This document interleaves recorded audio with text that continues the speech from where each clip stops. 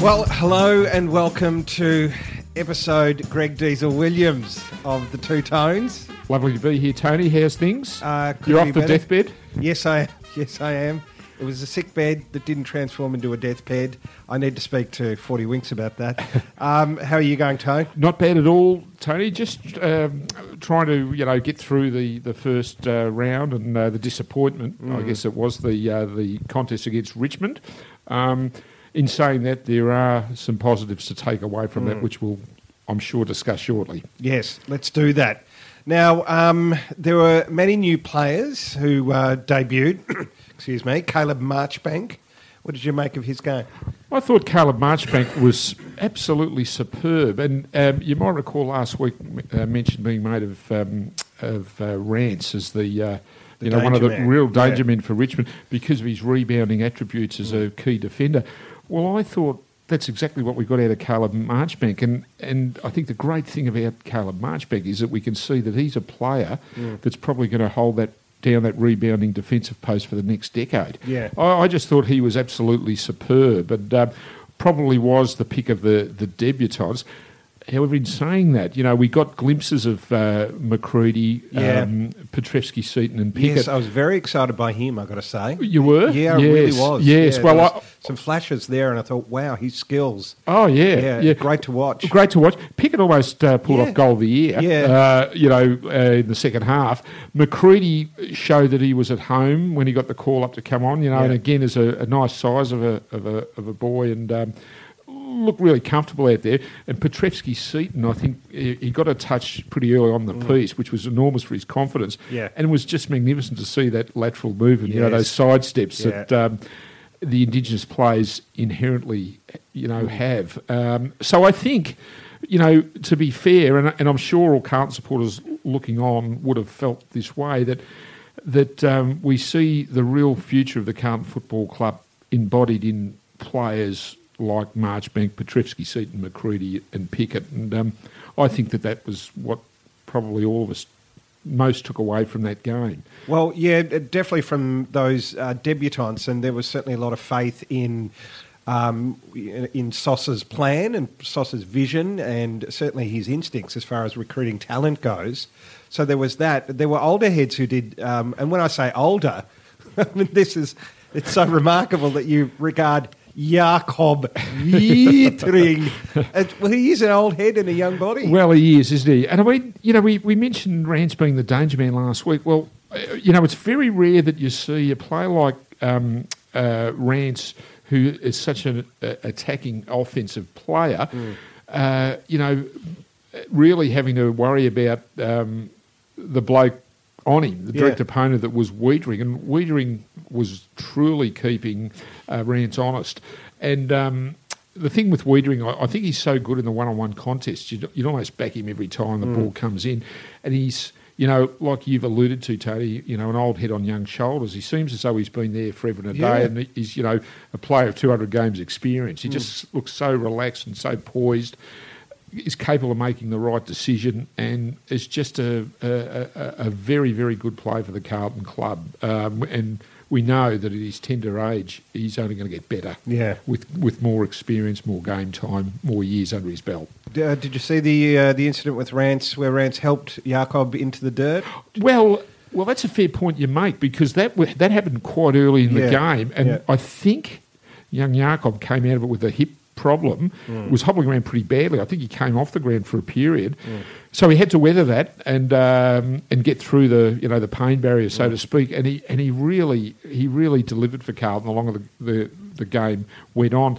Another honourable mention I'd like to make here, Tone, is Jack Silvani, because I thought for the limited opportunities that he did have forward, he was a real danger player in attack for Carlton. And I think with Jack, what you see is the smarts, the football smarts. He knows how to make position, he knows where to run, a fantastic reader of the play, and he's also very creative with the ball. So, look, these are the as I said, are the future embodied in our youth. And I just think it's extremely exciting, and you want to see them, as many of them, played as possible. And I think Brendan Bolton's the sort of player that will call blokes up and give them a chance. Yeah.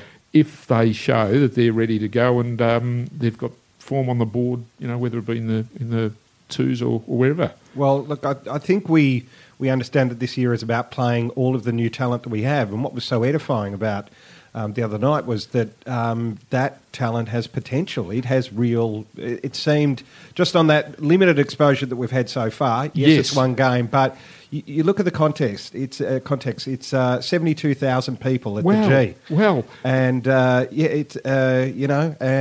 the first game of the season, there was a lot of build-up and there was a lot of expectation. And I thought it was the result aside, it was a contest that was compelling enough. Well, it was, and I'm glad you alluded to the audience. 73,137. It was a lot of Carlton people there, a lot of members and supporters. Yeah, the big cheers when Carlton scored, which was great. And you know why I think there was such a good turnout, Tony? Notwithstanding the fact it was the opening game of the season, that has a fair bit to do with it.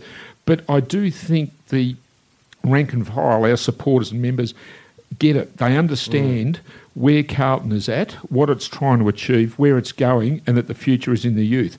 And I'm sure that the members and supporters to a man, woman and child really appreciate seeing the future of Carlton on show before them. So all credit to the supporters for turning out and supporting the team, because it was great to see the MCG packed. It really was. Well, I wouldn't have been the only one there diving for the record with those new numbers. Do you want to just talk us through them quickly, Tone? Petrevski-Seton, he's got number 5. Yep. If memory serves, it's a fairly handy number in Carlton history. I mean, Andrew McKay will claim it, Sid Jackson will too, but a great man, C. Judd, soon to be a board member at Carlton, made it his own, didn't he, for so many years at the place.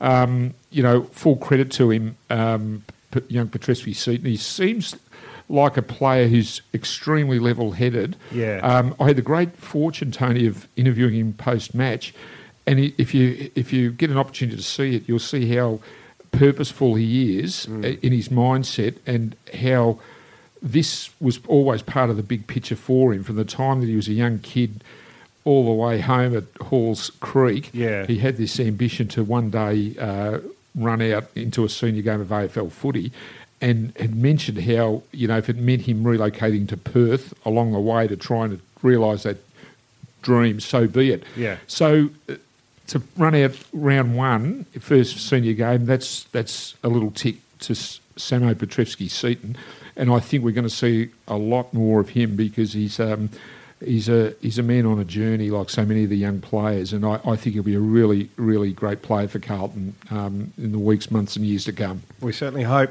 Caleb Marchbank, he's got what number? Caleb Marchbank, if memory serves, is 22. Oh, okay, Glenn Manton's number? I believe it's 22. Yeah. You've got me without notice here. But again, a great find for the Carlton Football Club. Of course, has Carlton pedigree. He's I think the uncle of his great-great-grandfather was Jim Marchbank, who's a 2-time premiership player at Carlton in the early days under Jack Worrell.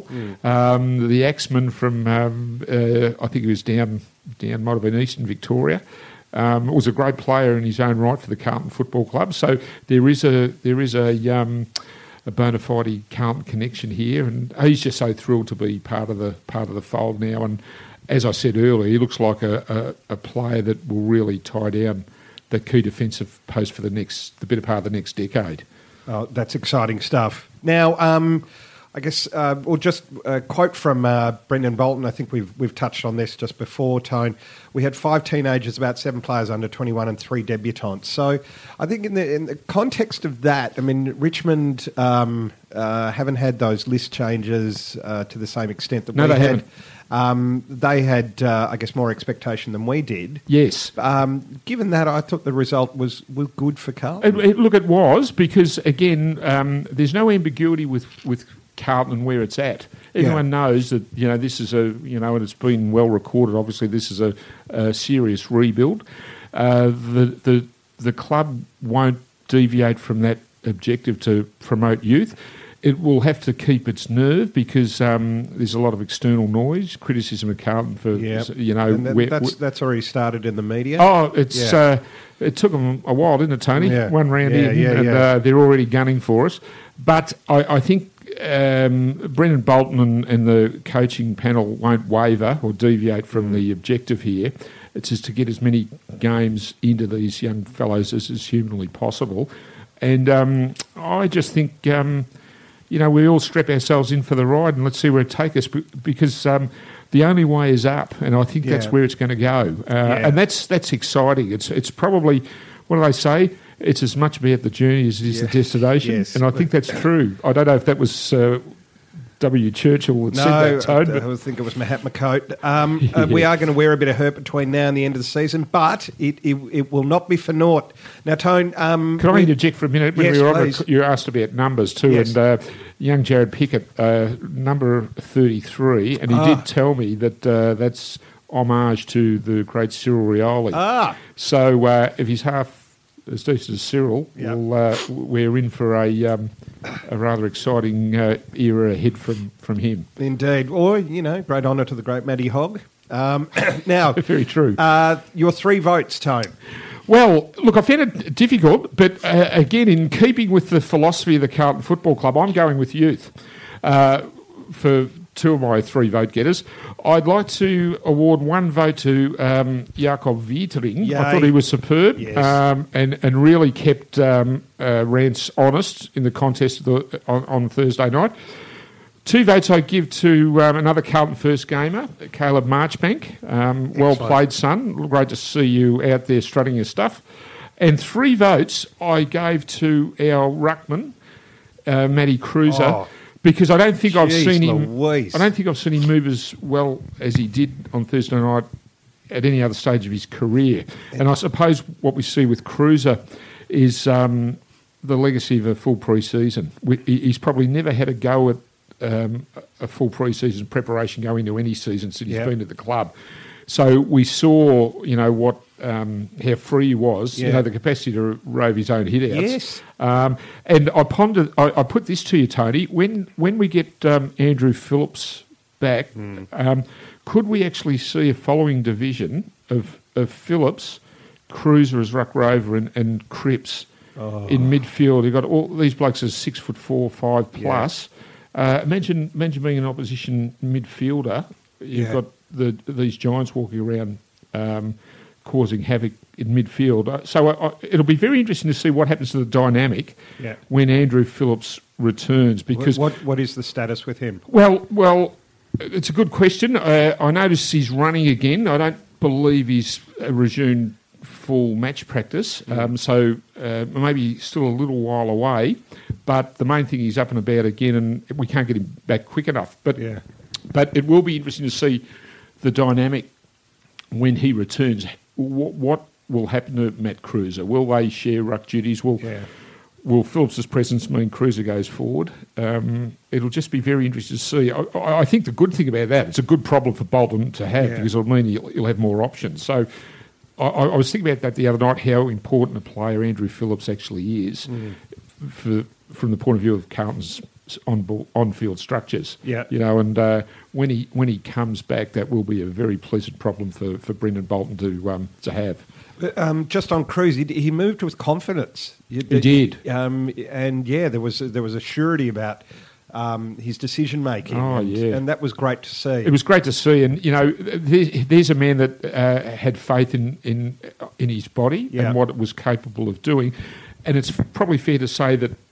for a long, long time, Matty's body hasn't allowed him to do what he wanted to do or is capable of doing on a football field. So all power to him, and let's just hope that he can keep his body right and withstand the rigours of a challenging 2017 season. I'm into that, brother. Yep. Now, before we preview the Melbourne-Carlton game, which is on Sunday, this Sunday, 2nd of April at the MCG at 3:20, so the obvious question we have for the Richmond game is, who was on Dusty? That is a damn good question. I would love to know. I read during the week, Tone, how the tagger is a thing of the past. Really? I tell you what, after round one, I reckon there still might be a career in it for someone likely. Funny reflecting on it now, I'm just wondering whether a player like Sam Kerridge might have been not a bad go-to man just to play that totally shut down negative role on Martin, but maybe. I mentioned earlier how the coaching staff have to keep their nerve, and maybe there's a bigger picture at play here. That, the game plan's all about, playing front foot, attacking, uncompromising footy and going at it hard. But look, I mean, Martin kicked forward, didn't he, as a midfielder and pushing forward, admittedly. Yeah, but was. He had it on the string, didn't he? He really did. And look, it was great to watch, I've got to say. It was. And, fair play to him. He played an amazing game. No. As I said, Melbourne Carlton, 2nd of April, MCG. It's this Sunday at 3:20. Tone? Yes, and off a terrific second half turnaround against St Kilda at Etihad Stadium. Obviously, the players will have taken a lot of confidence out of that contest. And... they appear to be seeing themselves for, almost a landmark season, the Melbourne players. Perhaps they are where we want to be. Maybe they're a year or two ahead in terms of their development. But again, I think for Carlton supporters looking on, maybe you look at Melbourne as the model there, and you think that it hasn't been long that players like Petrarca and Brayshaw have been together at the club. But look at the improvement, and the improvement's dramatic. So we're continuing pretty quickly. In respect of the game Sunday, Tony, yes, it'll be an enormous challenge for the Carlton players once again. But look, I'm sure they'll approach it, in the right manner. They'll certainly be up for the task, and actually look forward to seeing two young teams, pit their skills against one another, and. It may well be that in Carlton and Melbourne we see two teams that are going to be fairly ferocious competitors, in the medium to long term ahead. You mentioned off air earlier, Tony, Jesse Hogan and who may stand him. Well, maybe you give Sam Rowe a crack at Hogan first. I mean, Rowe did a pretty good job on Jack Riewoldt, keeping him to one. Yeah. And the ball was getting in there a fair bit. So maybe we look at Sam Rowe as the starter there. The prospect of someone like Vietering standing Jesse Hogan's an interesting one too. But perhaps they'll be looking at Jakob to find the big ones at the other end. So, but what we do know is that Casbolt might fire. Well, he might, and so Brendan Bolton's got a lot of options there. So let's see how it pans out. But it'll be an enormous test for the Carlton players come Sunday because Melbourne look the goods, don't they? They really do. They look like they're going to earn and keep their spot in the top eight. They do. Now, Tone, I love piffing the odd history question your way. Can we talk about players who have played for both clubs or have gone either way? Sean Charles is the first one I think of. Charles, I remember Sean Charles. It was tragic because he was so... I think I can recall Sean Charles and David Schwartz. There was a double act in that final against Carlton. They really lifted for that game and put us to the sword. Yeah. Can't remember the year off the top, but were very good in that game, in that particular game at final. That wasn't 94, was it? May well have been. Yeah. And then Sean Charles ended up at Carlton and tragically broke his leg in his one and only appearance for the club. Yeah. It ended a really promising career because Sean Charles had all the tricks. He was a genuine football talent. And I remember not long after that game, he basically disappeared. And I can remember I was working at the Herald Sun at the time, and they sent me to, I think it was Barmer, right up on the Murray, and I tracked him down on an Aboriginal settlement. Wow. And it was that time of his life where he just needed to get away, and he felt that he was at home. He was a nice fellow, Sean Charles, and I often wonder what's become of him. How he's getting on, what he's up to. But it was tragic in terms of his footy because he could play, and yet injury, that shocking broken leg, really cruelled his career. So yes, there's one. There's Sean Charles. There's Ron Barassi. Well, the great Ronald Dale. It's still. I still think of it as the greatest recruiting coup in football history, and that's Judd included. When you think of the implications to both Carlton and Melbourne, with Barassi leaving, it's quite staggering. I think Carlton have taken 8 premierships since, and Melbourne are still haven't been to the mountaintops since '64. What a legacy Ron Barassi left at Carlton and Melbourne. Let's be honest. 17 for 10, wasn't it? 17 grand finals for 10 premierships. It's a staggering stat. North Melbourne in there as well. Well, that's right. North Melbourne, and of course Sydney, and then back to Melbourne again. What a great football man, And I don't know if he'll be there. I don't know if he'll be there on Sunday, Ron, but it'd be great to see the great man out there, if at all possible. Indeed. Well, it'd be great to see as many of us in the old Dark Navy Blue. Again, that time, Sunday, 2nd of April at 3:20 p.m. Get on down there. Go Blues for Sunday. Tony de Bolfo. Great to see you back, Tony. And Tony Monclair. And we will be back with episode 3 of The Two Tones next week.